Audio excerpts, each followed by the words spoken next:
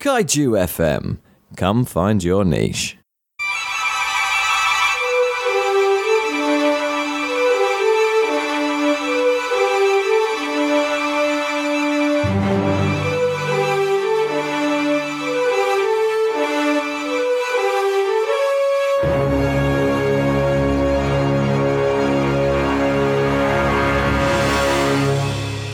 Welcome to The Prestige, a podcast for people who love movies by people who love movies. I am one half of the presenters on this podcast. I'm academic type. I'm a teacher and writer, and I've lectured in universities, I've taught in schools, so I currently teach literature at a sixth form college, and I know the ins and outs of the more sort of theoretical ideas about film. And the other half of the presenters is Rob. Rob, one of his many, I think it's called a portfolio career now, but one of his many careers took place in the film industry, so he spent a good 10 years knowing exactly how things work from a more practical perspective. And the idea is that we take a new film each week and we look at that in depth from our differing viewpoints. And we have various things to say about the themes and ideas contained in that film. We are currently going through a sub-season of Disney films and their live-action adaptations. More on that in a bit. But we always start each episode with more on what we've been watching. So, Rob, what about you? In our ongoing lifestyle of watching films, watching things well after people say we should watch them, I have caught up on Ted Lasso, which is a Apple Plus original TV series starring Jason Sudeikis as a American football coach who gets hired by a British Premiership team and brings his uniquely American take on sports to Richmond AFC. This was originally born as a series of adverts, I think for NBC Sports, some sort of American channel. There was originally pitched as like adverts for them, and it's evolved into this show, and I finished the whole season in like 3 days, and it is just hands down one of the best TV shows in a long time. It is wonderfully funny, sweet. It's part of a sort of TV sitcom tradition that's kind of getting known, I've heard it's called the new kindness. It shows like Parks and Rec, it shows like this that are about the power of kindness and being kind. It's both the reaction to the otherwise popular cringe TV shows and the ones a bit more acerbic and misanthropic. This is very much not that. It is a celebration of being nice and being kind and caring, which makes it sound far, I don't know, woollier than it is, but it's an absolutely brilliant show. I won't say any more because it's worth seeing, but it's, absolutely brilliant. Oh, what about you, Sam? Well, I just been trawling through Netflix, as people don't do. I have discovered that I really like Jason Statham. Who doesn't? Well, yes, but I just found a film that should have been rubbish, and yet, because it had Jason Statham in it, it was immediately watchable. So this week I'm watching, I'm still watching, I'm halfway through a film from 2013 called Parker, about a criminal with a conscience, effectively, played by Jason Statham, and he works with other criminals who have not quite such highbrow ideals as he does.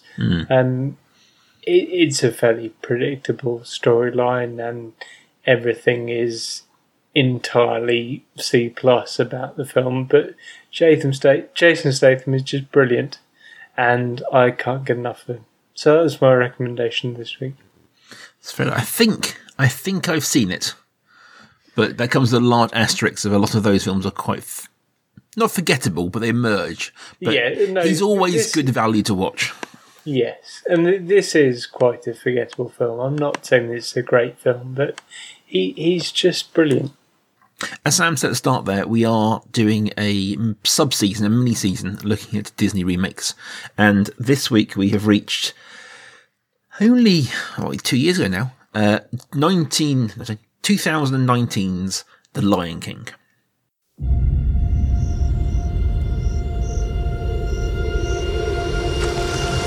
Life's not fair, is it, my little friend?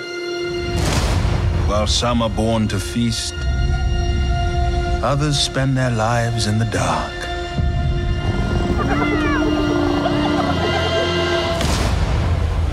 Begging for scraps.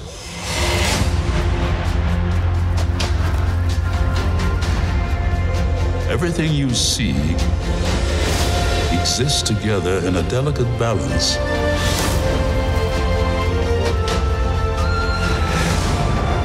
While others search for what they can take, a true king searches for what he can give.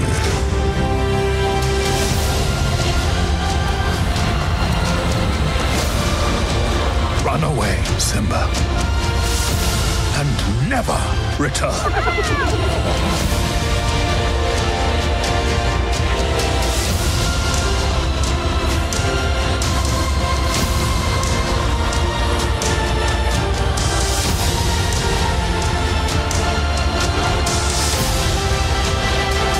You must take your place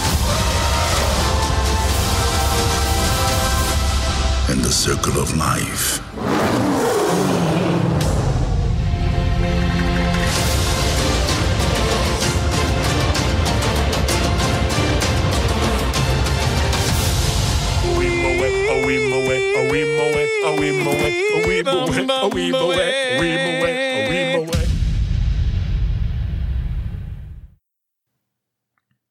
The Lion King, as with its original version, is the tale of Simba, a lion princeling, I suppose, who, through the machinations of his uncle, is exiled and runs away from the Pride Lands following the death of his father, who, in time and via various interventions, realises his destiny in terms of protecting his family, protecting his homeland, and overthrowing his now despotic uncle, Scar, who returns to those plain Pride Lands and dispatches the hyenas, who are the foot soldiers of his uncle, and the uncle himself.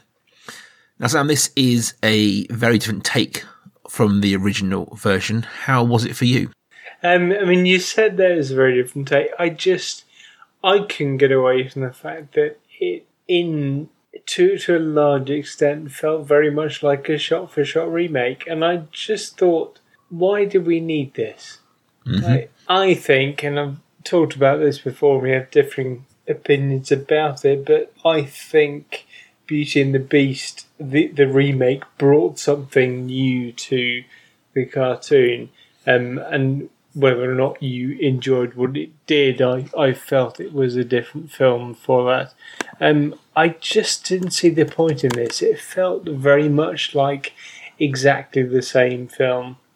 Having said that, I did like bits of this. I did like ways in which this film diverged from the original. It developed some things, like that there are more hyenas, there's a more oppressive sense about the hyenas, who are sort of a comic foil to Scar in the original, and here they become something really menacing and more akin to, I mean, the relationship between lions and hyenas in the wild, and they're presented more as predators.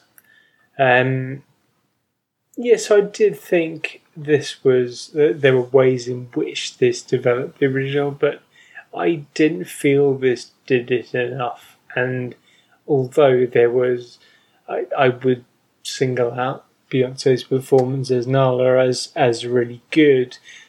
There are moments that I just thought, well, Beyonce's new song when Simba decides to return, it just felt like that could have been an extended music video, and I'd have been quite happy with that, because she's great and the song's great, but could we just have that in isolation? I don't want the rest of the 2 hours. How did you feel? I would say my overarching emotion while watching this was boredom. I think... Okay, let's start with the good. I think that the technical prowess on the show is frankly outstanding. I think the visual effects teams and the visual effects sort of work being put in here to make this look photorealistic, and it does look photorealistic, is outstanding. Even between something like Jungle Book, which we reviewed a couple of months ago, the remake of that was obviously also photorealistic, but this, it's a different level. The level of the hairs on the lions and the landscapes, it's beautiful. And if someone told me this, showed me these shots and told me this is stills from Africa, I'd be like, I believe you, that's beautiful.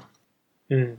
The problem was, by making that switch, this hyperrealism, this hyperrealistic approach to this movie, it lost all of the colour of the original and all of the joy of the original. Mm.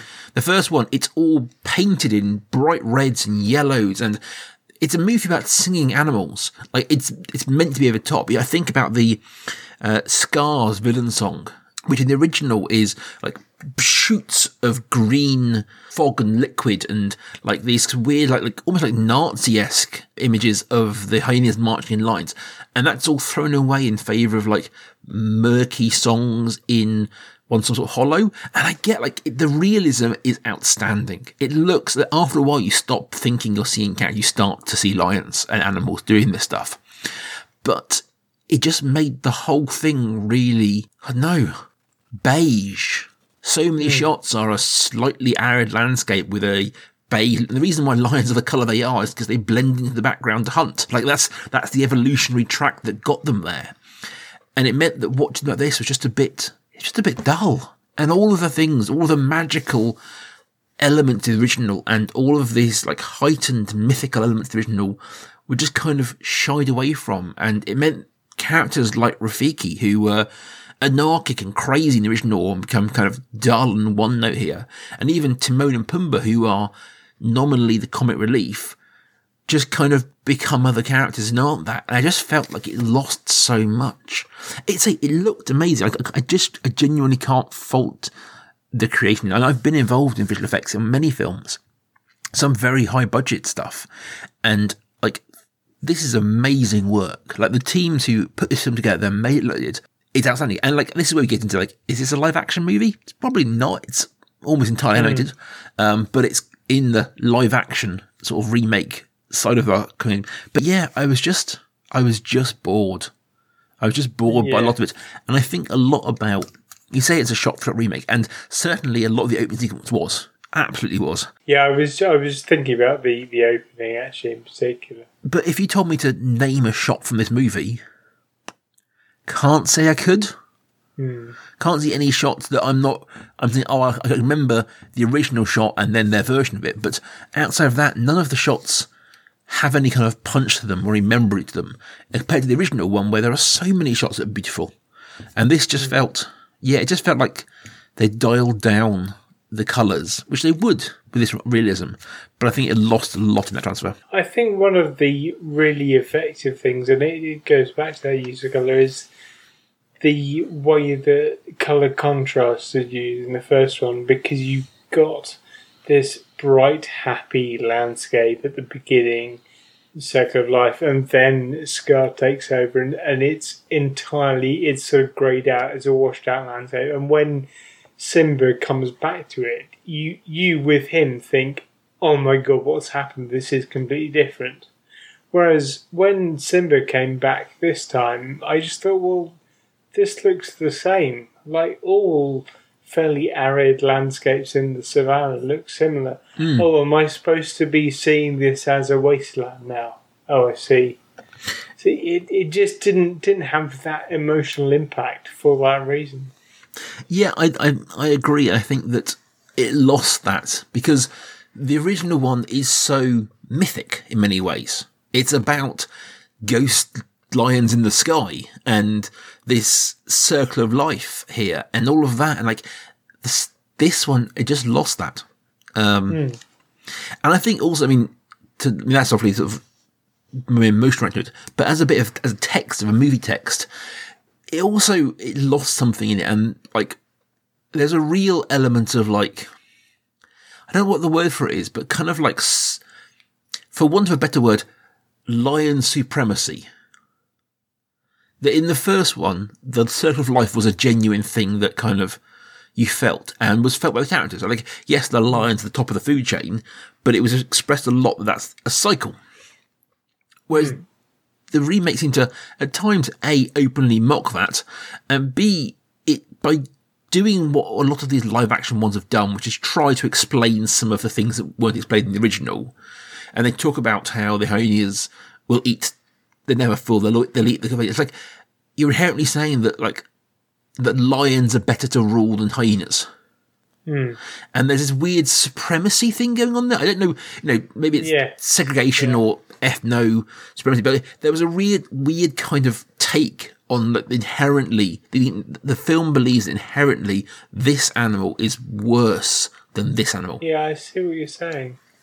And actually, I mean, thinking about the politics there, I'm not a ethnobiologist, I don't know enough about it, but I do know that hyenas aren't scavengers. Hyenas are predators, just like lions are. And actually, lions are just as likely to pick up on another's kill and scavenge as hyenas are. Because one of the things they do is hunt. One of the things they do is act as predators. And yeah, you're right, the films seem to be saying, well, actually, lions are much better than hyenas.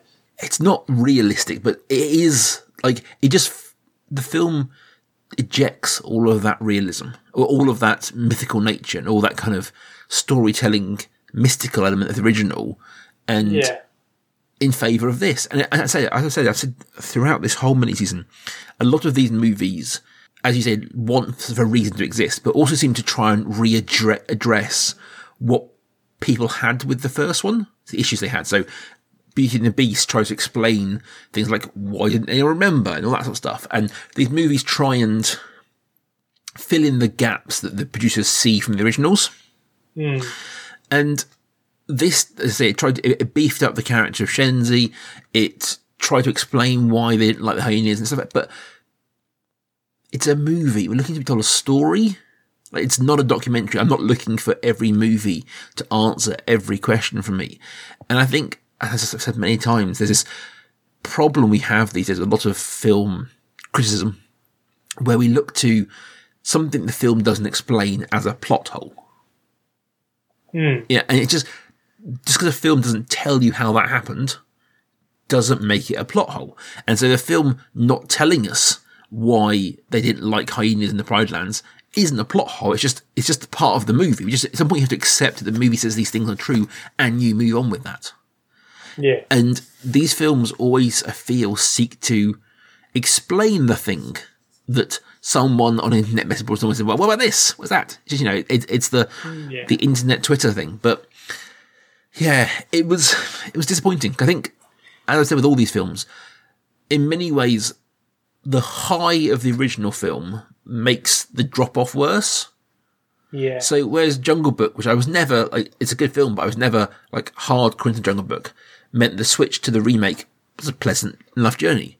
Whereas for this one, because The Lion King is it's so good. Yeah. This one, the drop feels harder. And I think what sort of encapsulates that is, when, I don't know quite the word for it, but after the title sequence, the title comes up and slams against the screen. You got The Lion King, comes out of nowhere. In the original, whatever that is, that sort of hard move into the title. Do you know what it's called? The crash zoom? Yes, crash zoom. Yes, that's it. Right. So, crash zoom into the title. In the original, that felt perfectly fine, because, you're never going to think this was a nature documentary, like you're saying, because this is an animated film, evidently. And all the crash zoom is doing is just reminding you that, oh yes, this is called The Lion King. In this film, that felt really weird, because of, what you were saying about this sort of almost hyper-realistic, the every single hair is focused on. It was kind of almost Attenborough-esque documentary footage, and then suddenly there was this crash scene that reminded you that this was a film, and it just felt a bit abrupt, and I didn't like that. No, I agree. This hyper-realistic take on the movie means that any filmic technique is going to stand out. Because, like, if you watch something like, I don't know, Animal Planet or anything Dave Attenborough, there's a certain language to those movies. There's a certain language to that TV show where we don't have big dolly moves or camera shots or visual effects because you're trying to present reality. You're trying to present a documentary appearance. So with this, I think you're right, that kind of element of big bombast, the element of a filmic trope or filmic techniques where you're reminded you are watching a fiction movie is really against the grain of the movie that it's so hard to go, here's reality. In that respect, this doesn't work. I'm reminded actually of other films that I suppose came out a bit earlier than this, but the sort of the hyper-realistic parts of films like The Hobbit. You just thought, well, yeah, but I remember seeing the 3D parts in The Hobbit and thinking, well, yeah, so what this... I mean, you're not going to fool me into thinking this is actually New Zealand, this is actually a real place, because we all know this is CGI. There's something a little bit disappointing about it. It's that disconnect from what a film's trying to be, or what the film is telling you it is, and sometimes what it does. And yes, I mean, this isn't to say films can't be more than one, can't be more than one thing. And there's certainly some power in a juxtaposition of style and content. Many films do that very well, but this one here, because it's so hard, it's not just realism; it's that real hyper realism. Like it's so detailed and so clearly and carefully done to make this look as real as it possibly can. You've got to see that through, otherwise you're always going to have a disconnect. I want to say before we finish, actually, there's something, I don't know if it was in the original, there was a really nice nod to Beauty and the Beast. Yes. When Timon and Pumbaa are leaving off the hyenas, Timon gesturing to Pumbaa and inviting him to eat him and saying, "Be our guest," before they get chased. I did really like that. See, that was one of those things that I was unsure to that, because this is where I think sometimes, with all these films, they can't exist by themselves. Like this film, at times doesn't make sense without the original. So their song earlier, in the original film, Timon interrupts Pumbaa when he's about to say farted in one of the songs. And here they don't stop him. And like that joke only works if you've seen the original. Yes, and it felt like what you were saying about Lion King 1.5 last week. That felt like the sort of meta-filmic reference that you expect in something like Lion King 1.5, and it felt a bit strange here. I very much enjoyed the joke of the Beauty and the Beast song, but at the same time, it was that thing like, that only makes sense if you understand that this is a fictional Disney film. Yeah. That only makes sense in that world. And like, I can see how it got there, and if I think it hadn't been as a realistic movie, that would have really landed as a lovely little nod, you know, because in the original there's a lovely bit when Zazu is locked up and he sings "It's a Small World," which is a earworm of a song from the parks. Like, no, and that works because it's that style. Here, I really wanted that to hit better than it did. That song, actually, when they did it on stage, he kept picking different songs. It was always an earworm of a song. But that was like a comic moment surrounding that singing. Absolutely. Do you have some recommendations for Sam? Couple, both of them related to actors this week. I thought Donald Glover is always worth a mention, and he was very good in Solo, a Star Wars story.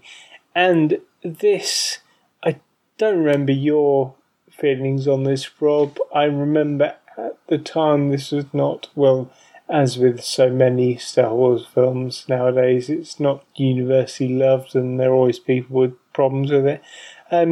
I happen to find this good fun. And I wasn't really expecting to enjoy it, and it just happened to come up on streaming service a couple of years after it came out. And yeah, I really enjoyed it. I thought Ordinary Rick was very good. I thought Woody Harrelson was very good. Ron Howard, not always brilliant direction, but he seemed to be on good form here. So yeah, I really enjoyed Solo. How did you feel about it? Solo, it was better than Rogue One, but that's not a high bar to clear. I remember vaguely enjoying it, but being a bit like, well, I've seen that, and I'm never watching it again. Yeah. It was fun. And if it had been an episode of a TV series, I'd be like, that was a good episode. But I think for the big screen outing of Solo, yeah, it was fine. I remember, like you, I've seen it once. I've never seen it again, and I have no real interest in seeing it again. Like, even Rogue One, which I'm on record of deeply hating, I'm probably going to watch again because people love it so much. I need to revisit it. Whereas Solo, I'm like, it's fine. It was just fine. I think Solo benefited for me from just, as I said, being on a streaming service, so I could watch it at home on the TV, and that's fine. There are certain films that you really have to experience in the cinema, and you quite want to go back, and you get drawn back. But I was just fine with watching this at home. It was, I suppose, I mean, he's not in it, but going back to the beginning, it's kind of like a Jason Statham film. It's just like, yeah, okay, that was fun. That was a good watch. I'm never going to watch that again. Yeah. Yeah. My second recommendation this week is another act link to Jared Ejiofor, whom I really like as an actor, and he was on top form in Steve McQueen's 12 Years a Slave, which I was horrified to learn this now, 8 years old, but there we go. Those are my two recommendations this week, Solo and 12 Years a Slave. Fair enough. I've gone for one directorial and one themic. So Jon Favreau directed this, and I think sometimes I feel it's a bit of a shame because I think he's a very good director when he wants to be. He does very good work with Marvel. He did good work with Chef. But I wanted to recommend a film he didn't actually direct, but wrote and starred in. And that's the 1996 movie Swingers. I've probably repped this film a few times on this show, but it's him and Vince Vaughn in very, very early roles as two LA hipster actors and their love lives and friendships in that era. It's very much of that new Hollywood style of things like Clerks and Slackers and that kind of style movie, but with an element of panache, an element of style. Vince Vaughn, I don't think's ever been better, possibly, than he is in this. And it's a real snapshot of that time and that culture. And it speaks to a really specific voice. But I think he's very good in it, and Jon Favreau helped write it. My second one is a film from 1955, I think it is, 1955, called The African Lion. This is a Disney production. It's a Disney nature film. Disney Nature are the arm of Disney that make nature documentaries. If you're on Disney Plus, you'll see there are loads of animal documentaries on there. And this is on there. And this is a real lion documentary. It's filmed over about 3 years in various places all across Africa. And it's about the lions who live there and their relationships and what they get up to. And this, I'm not saying it's a better version than Lion King, it's a very different thing. But as a Disney film about realistic lions, this is actually real lions. It is very, very good in that kind of Dave Attenborough style of Disney movies. If you haven't seen it, and most people haven't, because Disney don't seem to push their nature documentary well, it's well worth seeing. It's well checking out, and they've done a lot more, and they are still making them. It's still an arm that Disney has to make these documentaries, and they are constantly churning them out. So guys, next episode, we're going to be jumping back a few years, jumping back 21 years, to the late 90s, to 1998's Mulan.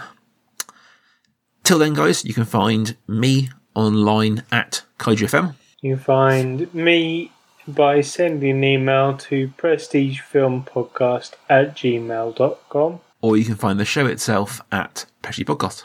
And we'll be back here in 2 weeks' time.